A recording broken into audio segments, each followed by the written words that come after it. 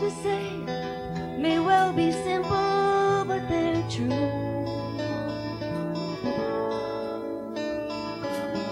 Until you give your love, there's nothing more that you can do.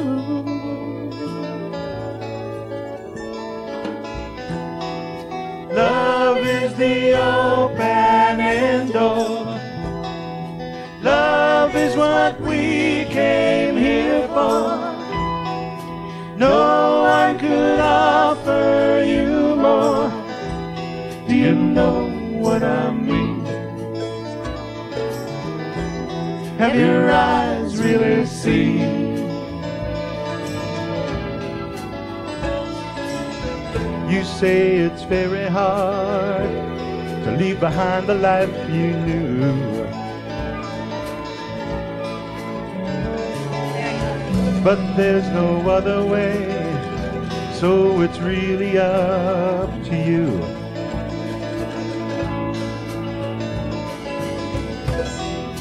Love is the key we must turn. Truth is the flame we must burn. Freedom the lesson we must learn. Do you know what I mean? Have your eyes really seen?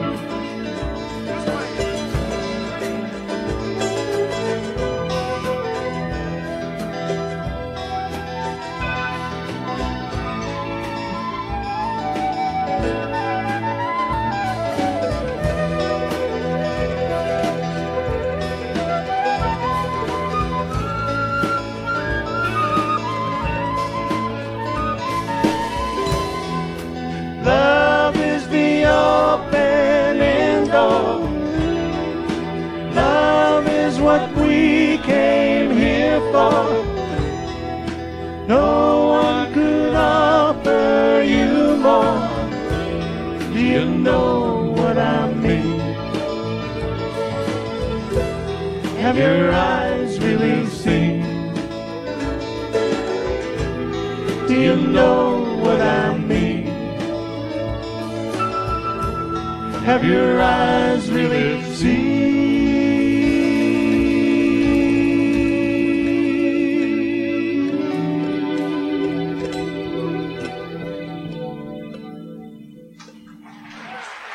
Thank you.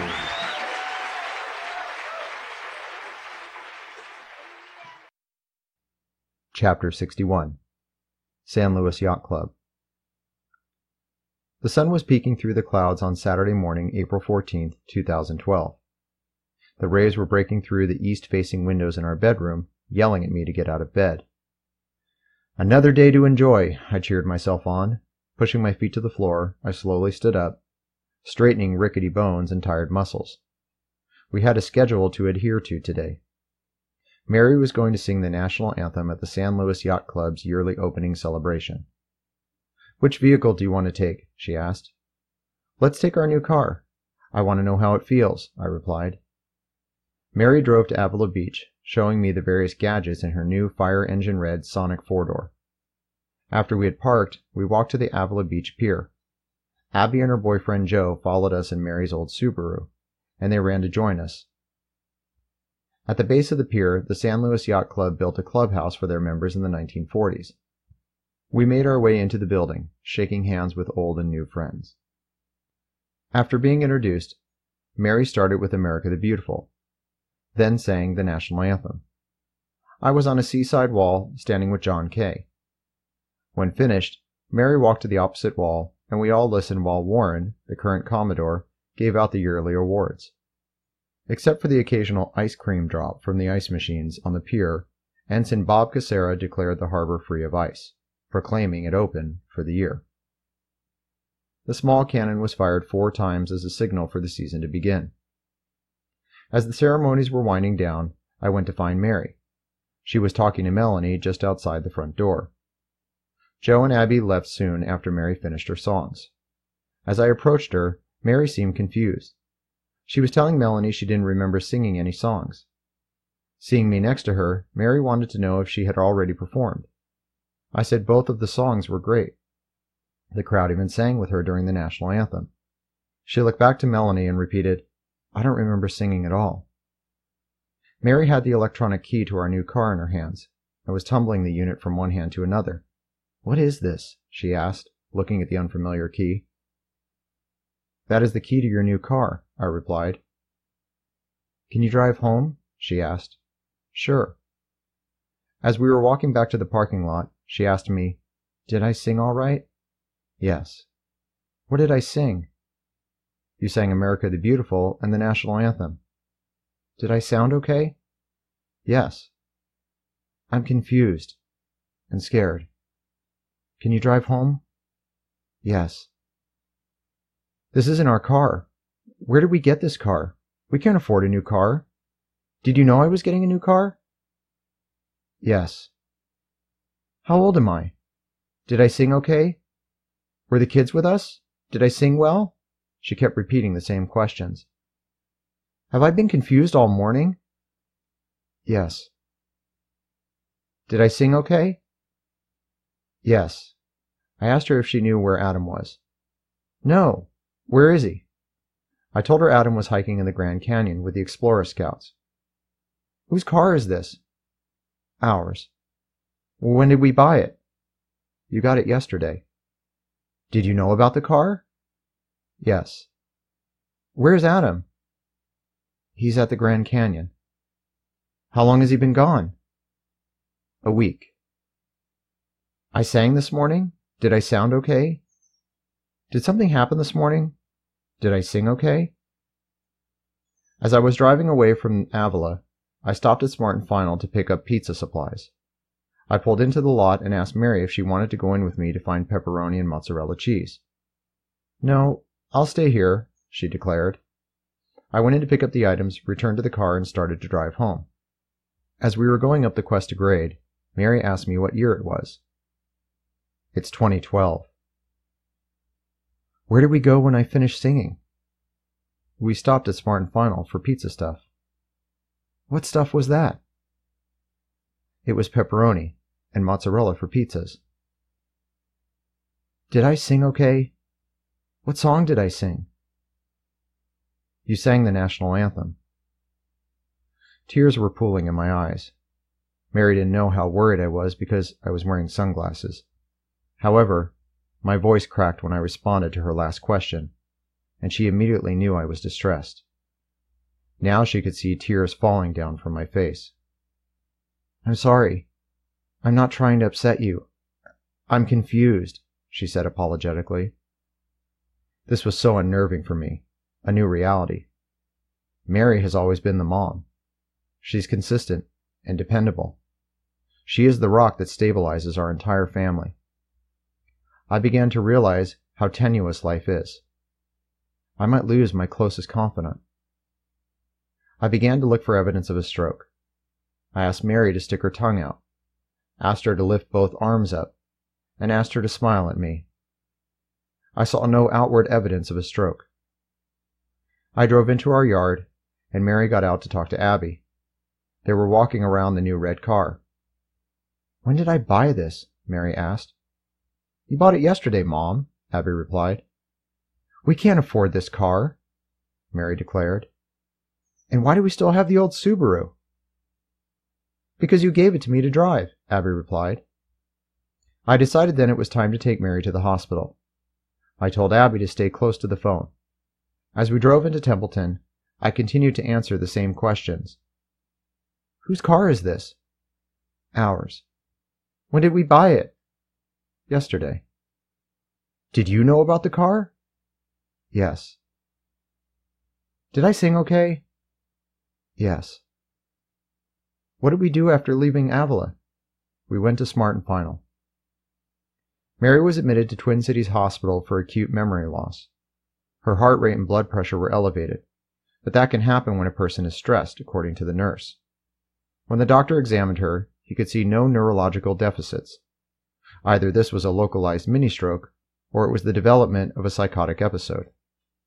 The doctor immediately gave her aspirin for possible clots. Mary's blood work came back with mild elevations in a liver enzyme, but nothing dramatic. The doctor ordered an ultrasound of her neck, looking for a narrowing of the carotid arteries, but no plaque buildup was found. The ultrasound was moved down to the heart to evaluate cardiac function, and those parameters were fine. After the ultrasound, she was wheeled off for a CAT scan, but nothing abnormal showed up. Within an hour of admission, she began to slowly lose her confusion and regain her grasp on reality, although those 6 or 8 hours were lost forever to her. As a precaution, the hospital kept her overnight. When I drove back home for the evening, Abby had already become mother hen. She was putting laundry away and telling me she couldn't see how Mom kept the place up so well. On Sunday morning, Mary went for an MRI brain scan, and the doctors found a small area of her right temporal lobe had experienced an ischemic accident, which meant blood flow had temporarily stopped flowing into this area of the brain. Luckily, the ischemic area contained itself. There was no ongoing hemorrhage, indicating no need for surgery to reduce the intracranial pressure. There was merely a non-functioning group of nerves going offline for a brief period because they had run out of oxygen. Quickly, her brain built up a patchwork system to bypass the troubled area, allowing her to function with the same old facilities. Mary received discharge instructions following her MRI scan, so I drove to Templeton to pick her up Sunday at noon, and we continued our abbreviated weekend as though nothing abnormal happened. End of chapter.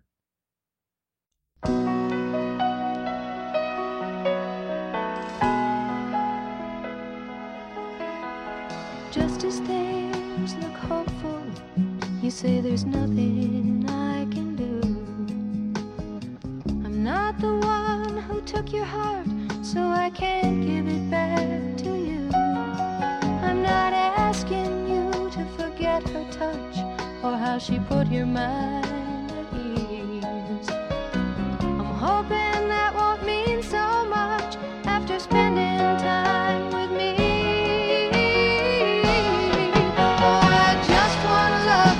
Like nobody's loved you before me. Just wanna love you like no other woman can. Now I know you're afraid I'll take your love and run, but I swear to you I'll stay. I just wanna take your loneliness away.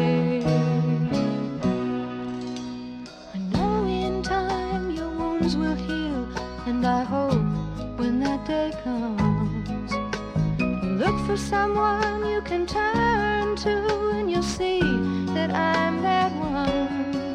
But I can't pretend to have a way to satisfy all your needs.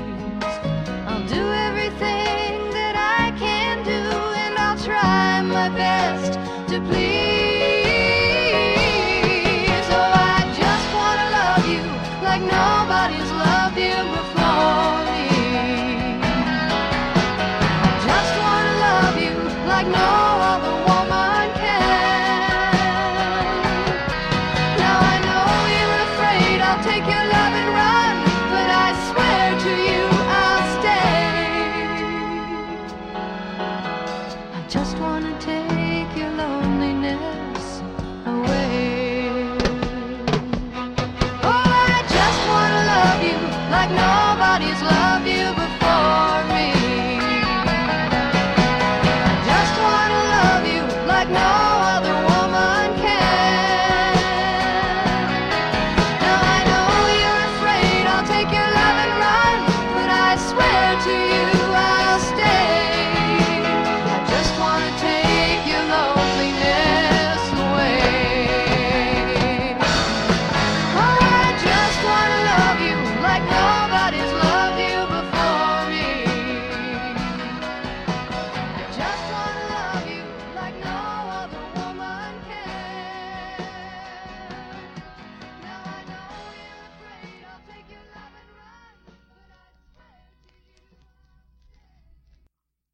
Thank you for listening. The entire autobiography can be purchased as an old-fashioned paper book or an ebook, as well as an 11-disc audiobook set, or can be downloaded from the audiobook site Spotify. More details are on my website, jeadvm.com. Thank you for listening.